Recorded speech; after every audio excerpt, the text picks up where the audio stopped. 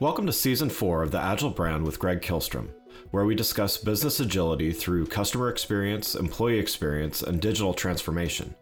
I'm your host, Greg Kihlstrom. The Agile World podcast is brought to you by TEKsystems, an industry leader in full-stack technology services, talent services, and real-world application. For more information, go to teksystems.com.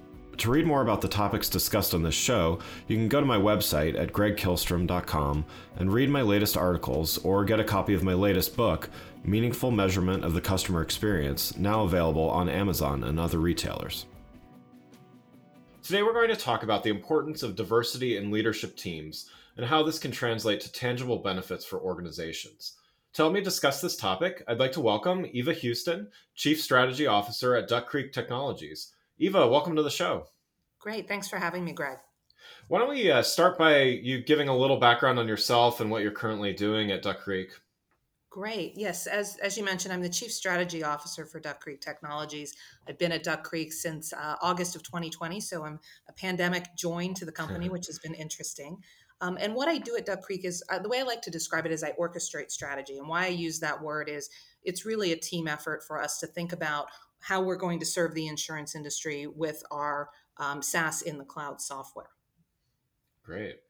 Well, let's dive in here, and really looking forward to talking about this topic. Let's talk about why diversity in leadership is so important. So, why don't we start by how would you characterize the short as well as the long-term benefits of a more diverse leadership and executive team? Yeah, I mean, it's something that I think about a lot. And, having grown up in industries that have been, male dominated, tech, before that I was in banking, it's one of the things that's really near and dear to my heart. And the way I think about it is the benefit of diversity is really that we get to harness the power of a lot of different people who have creative ideas. And I think that creativity, particularly in business, is really important. The other benefits in terms of having diverse workforce is we're providing opportunities for all sorts of people. I mean, I think that that's important. And it also allows us to really represent the people who we serve. I mean, if I think about insurance and what we do, I mean, everybody of all different walks of life, different backgrounds is insured. And in order for insurance to be good for them, I think we need people with those perspectives. So as a woman leader in the tech industry, and as you mentioned, you've been in several industries that are historically male populated. What are some of the things that companies can do? Given that there's definitely short and long-term benefits, what can companies do to provide the same type of opportunities to people that might not fit the typical stereotype? Mm-hmm. Well, I'll start with one thing. Sort of whenever I describe myself, I prefer to describe myself as a leader who happens to be a woman as opposed to a woman leader, because I think leaders come from all different walks of life. Yeah. And, what I think that what we can really do is start with an open mind. I mean, when you want to have a diverse organization, you have to start with an open mind. And in my career, I mean, look, I've been really fortunate to have just this amazing career that continues on and just loving everything that I'm doing at Duck Creek. But I've always taken roles that I haven't done before. I've always had a non-traditional path. I mean, I graduated from Georgetown with a degree in international politics. And then I became a banker, and then I became a CFO, and then I became a chief strategy officer. That's not really typical. And the thing that I've benefited from is that I had people who believed in me, who saw not, did I kind of climb the ladder in the order that everybody else did, but did I have the skills? Did I have the passion? Did I have the drive to contribute to the organization? And so I think when we are leading organizations, we need to start with the open mind that, everybody has something that they can contribute. Their resume may not look exactly like the traditional path, but that actually might even be sort of one of their superpowers because they came up a different way. They might have a different approach that can really drive the business in a better and different way.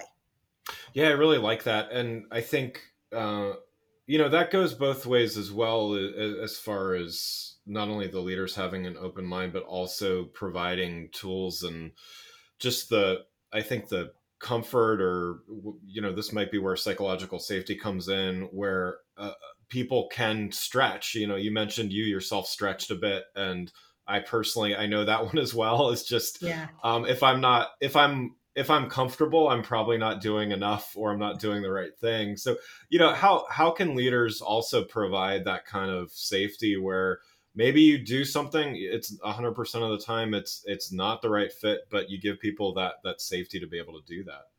Yeah, well, I think it really does start from, I think, as a leader, being human, being authentic, admitting that we make mistakes too. Trust me, I've made plenty of mistakes in my careers, none of them fatal. And I think that's really, if you kind of go back to actually childhood, that's how we learn, right? Yeah. So what it's important for a leader to do is to sort of assess the people that are on their team and saying, like, where can they stretch, and say, no, go do this. And when the person says, well, I don't know, I haven't done that before, really encourage them to say, that's okay. There's a first time for everything. I think the other thing that is really important that kind of comes out is that, by encouraging people who haven't done things before, we get different thinking. And there's a quote from Einstein. I'll probably butcher it, but basically it says we can't solve problems by using the same thinking we always had. And Yeah. so if we're looking to drive our businesses to be better, we need those people to think differently. And I think showing people that that is a power that they have, bringing that different mindset to it, even if they don't do it exactly perfectly the first time, is how we can give people that comfort to go and try something. Having been a leader in several organizations, including Duck Creek Technologies, where you currently are, what are some ways that you've personally seen diversity help and benefit these organizations? Yeah, I mean, I think I've seen it in a lot of ways. Like I said, I think there is this, people coming at things a different way. I mean, having perspectives, that you haven't seen before. I mean, whether it's, based on, somebody is a woman or a man. Actually, I think that, that's one of the things that I think is interesting when I see women in the workforce, because they do have a different experience in life. Many of them, like myself, may be mothers and have that experience of, you know, um, raising children and trying to help children find their way in the world. And I think that, not that we want to call any of our colleagues children, but we are all hopefully growing in the way children are.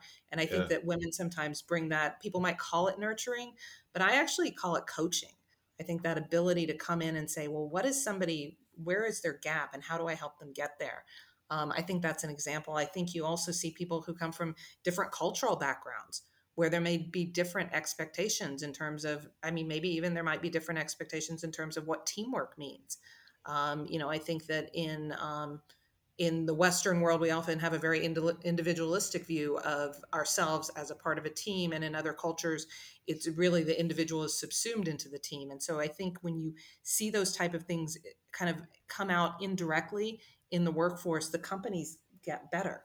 Um, I would also add that I think that there's just this sense of camaraderie when we create a place where people can not just, bring their diversity, but expose their diversity, I guess is the way I would say it. When people, share things about their cultural backgrounds. I mean, we do some really fun things at Duck Creek in terms of celebrating, different holidays and different cultural backgrounds. And I'm always amazed to just learn about these things. And when you do that and people are sort of free and open to be themselves, I think the biggest thing is it takes this sort of mental overhead out, which can be then more productive and make people happier. I mean, if you have to spend 20% of your time, 30% of your time, 50% of your time pretending to be something that you aren't because you want to fit in, Yeah. that's just wasted brain power. So I think when I see organizations where there isn't that overhead to kind of be like everybody else, I think they're just more productive.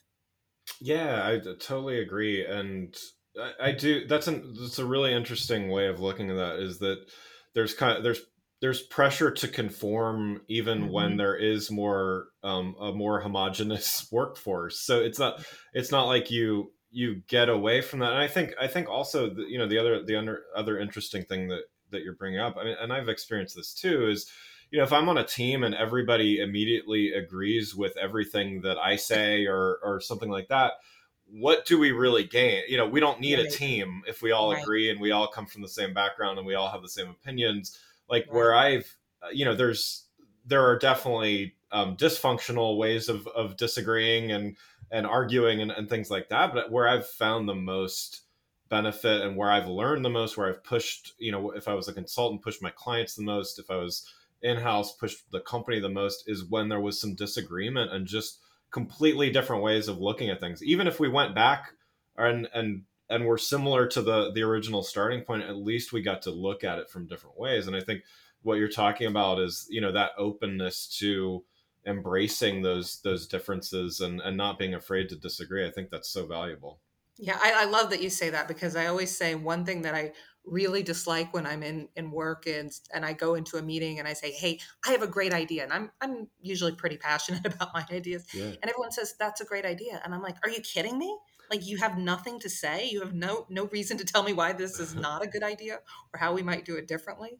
So I Right. think being in an organization where people feel comfortable doing that, and it doesn't feel like it's an attack on the person for who they are, but it's just more of a, let's put it, constructive, healthy competition in terms of ideas.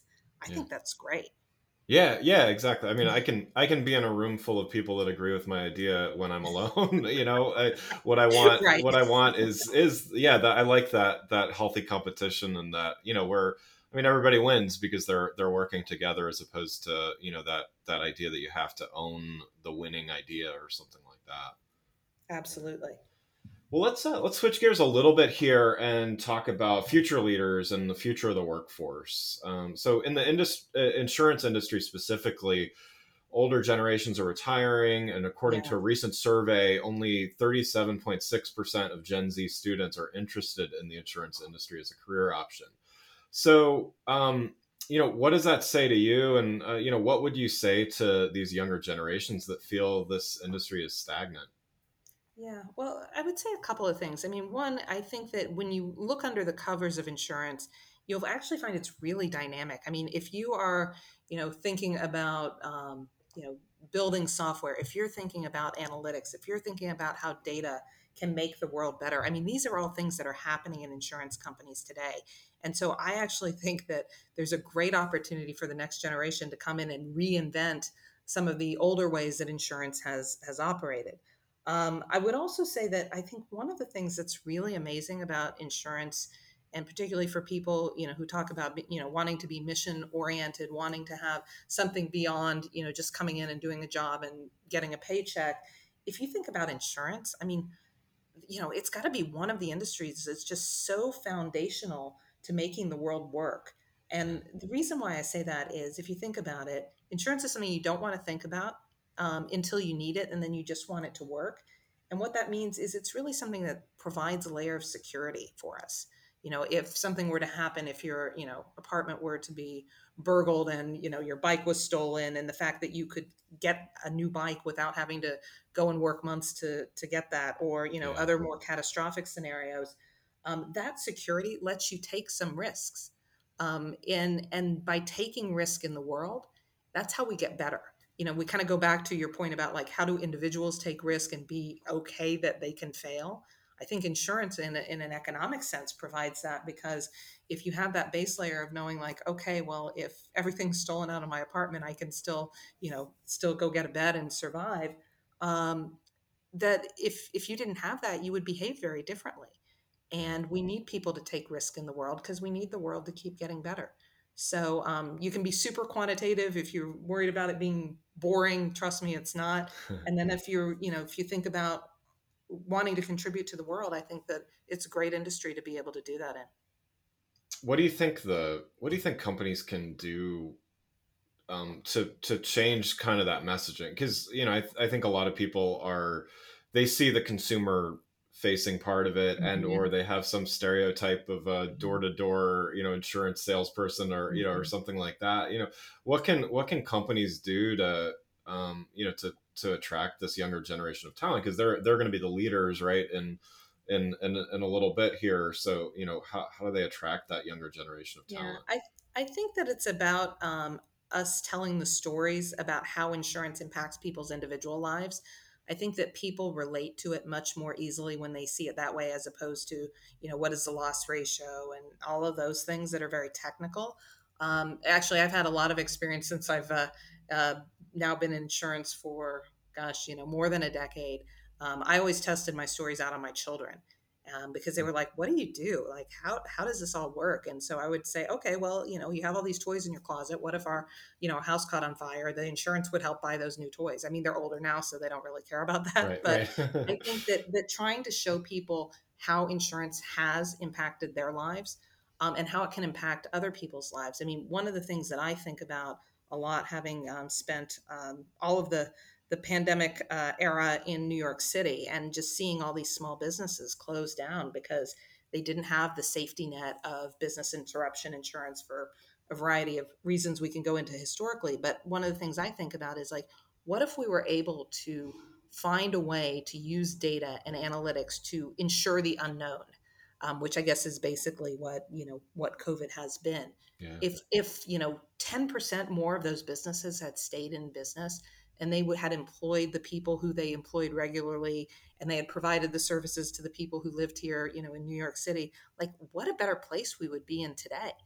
And so those are the kind of exciting things that I think about. Now, I think people will tell you traditionally, well, it would be hard to achieve because of the following things, but I look at it more as like, let's dream, and let's try to find ways in a very analytic, business oriented way, but to help insurance serve the world in ways it hasn't before.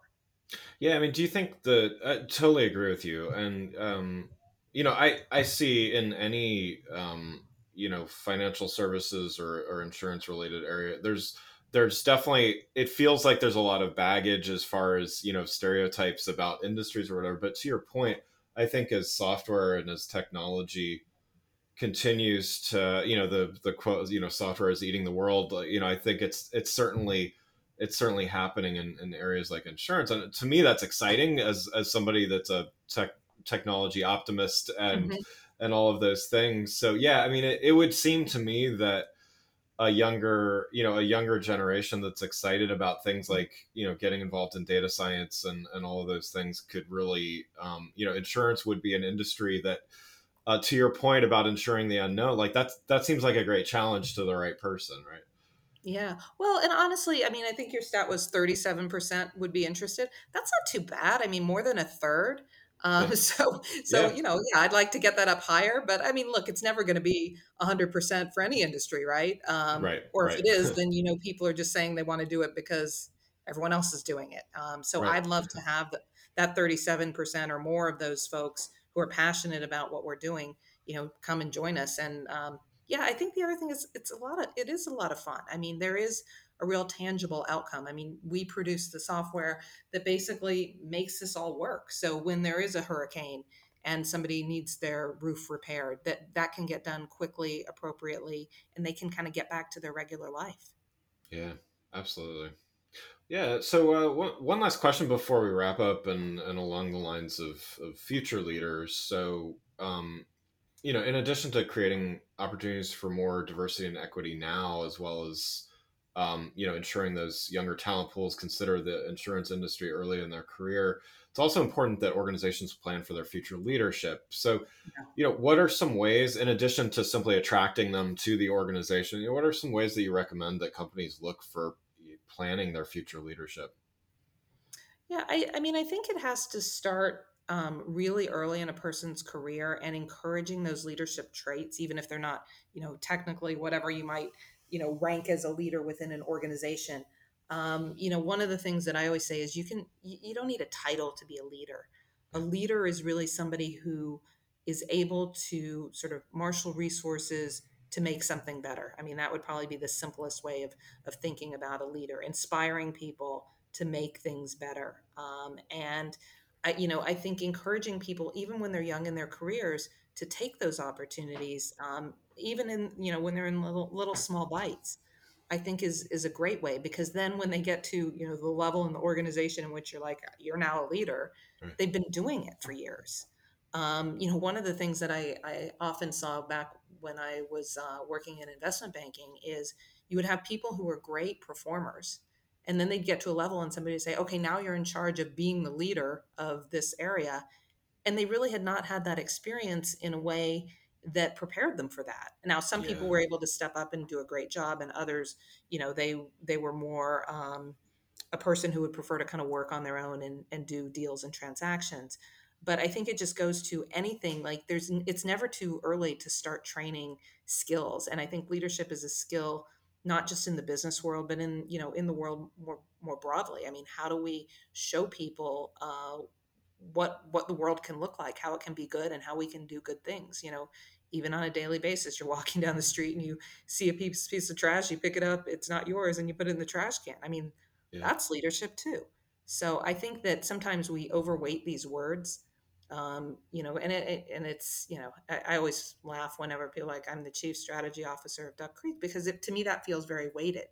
But what it really is, it's trying to find a way that we can enhance what we're doing to make the world better. Yeah, I love that. Love that definition. That's great. Well, Eva, thank you so much for joining the show. This was great talking with you. For those listening, what's the best way for them to keep up with what you're doing? You can check us out on our website at duckcreek.com. You can also reach out to me on LinkedIn if you're interested in some of the things that I post, which are a mix of things about the insurance industry for those who aren't in the 37% interested yet, but also really about leadership, diversity, women leaders, and just sometimes some fun things too. Wonderful. Well, again, I'd like to thank Eva Huston, Chief Strategy Officer at Duck Creek Technologies, for joining the show. Thanks again for listening to the Agile Brand with Greg Kihlstrom podcast, brought to you by Tech Systems. If you enjoyed the show, please take a minute to subscribe on your podcast channel of choice and leave us a rating so that others can find the show more easily. You can access more episodes of the show at www.theagilebrand.show. To get a copy of my latest book, Meaningful Measurement of the Customer Experience, visit my website at gregkihlstrom.com. Until next week, stay agile.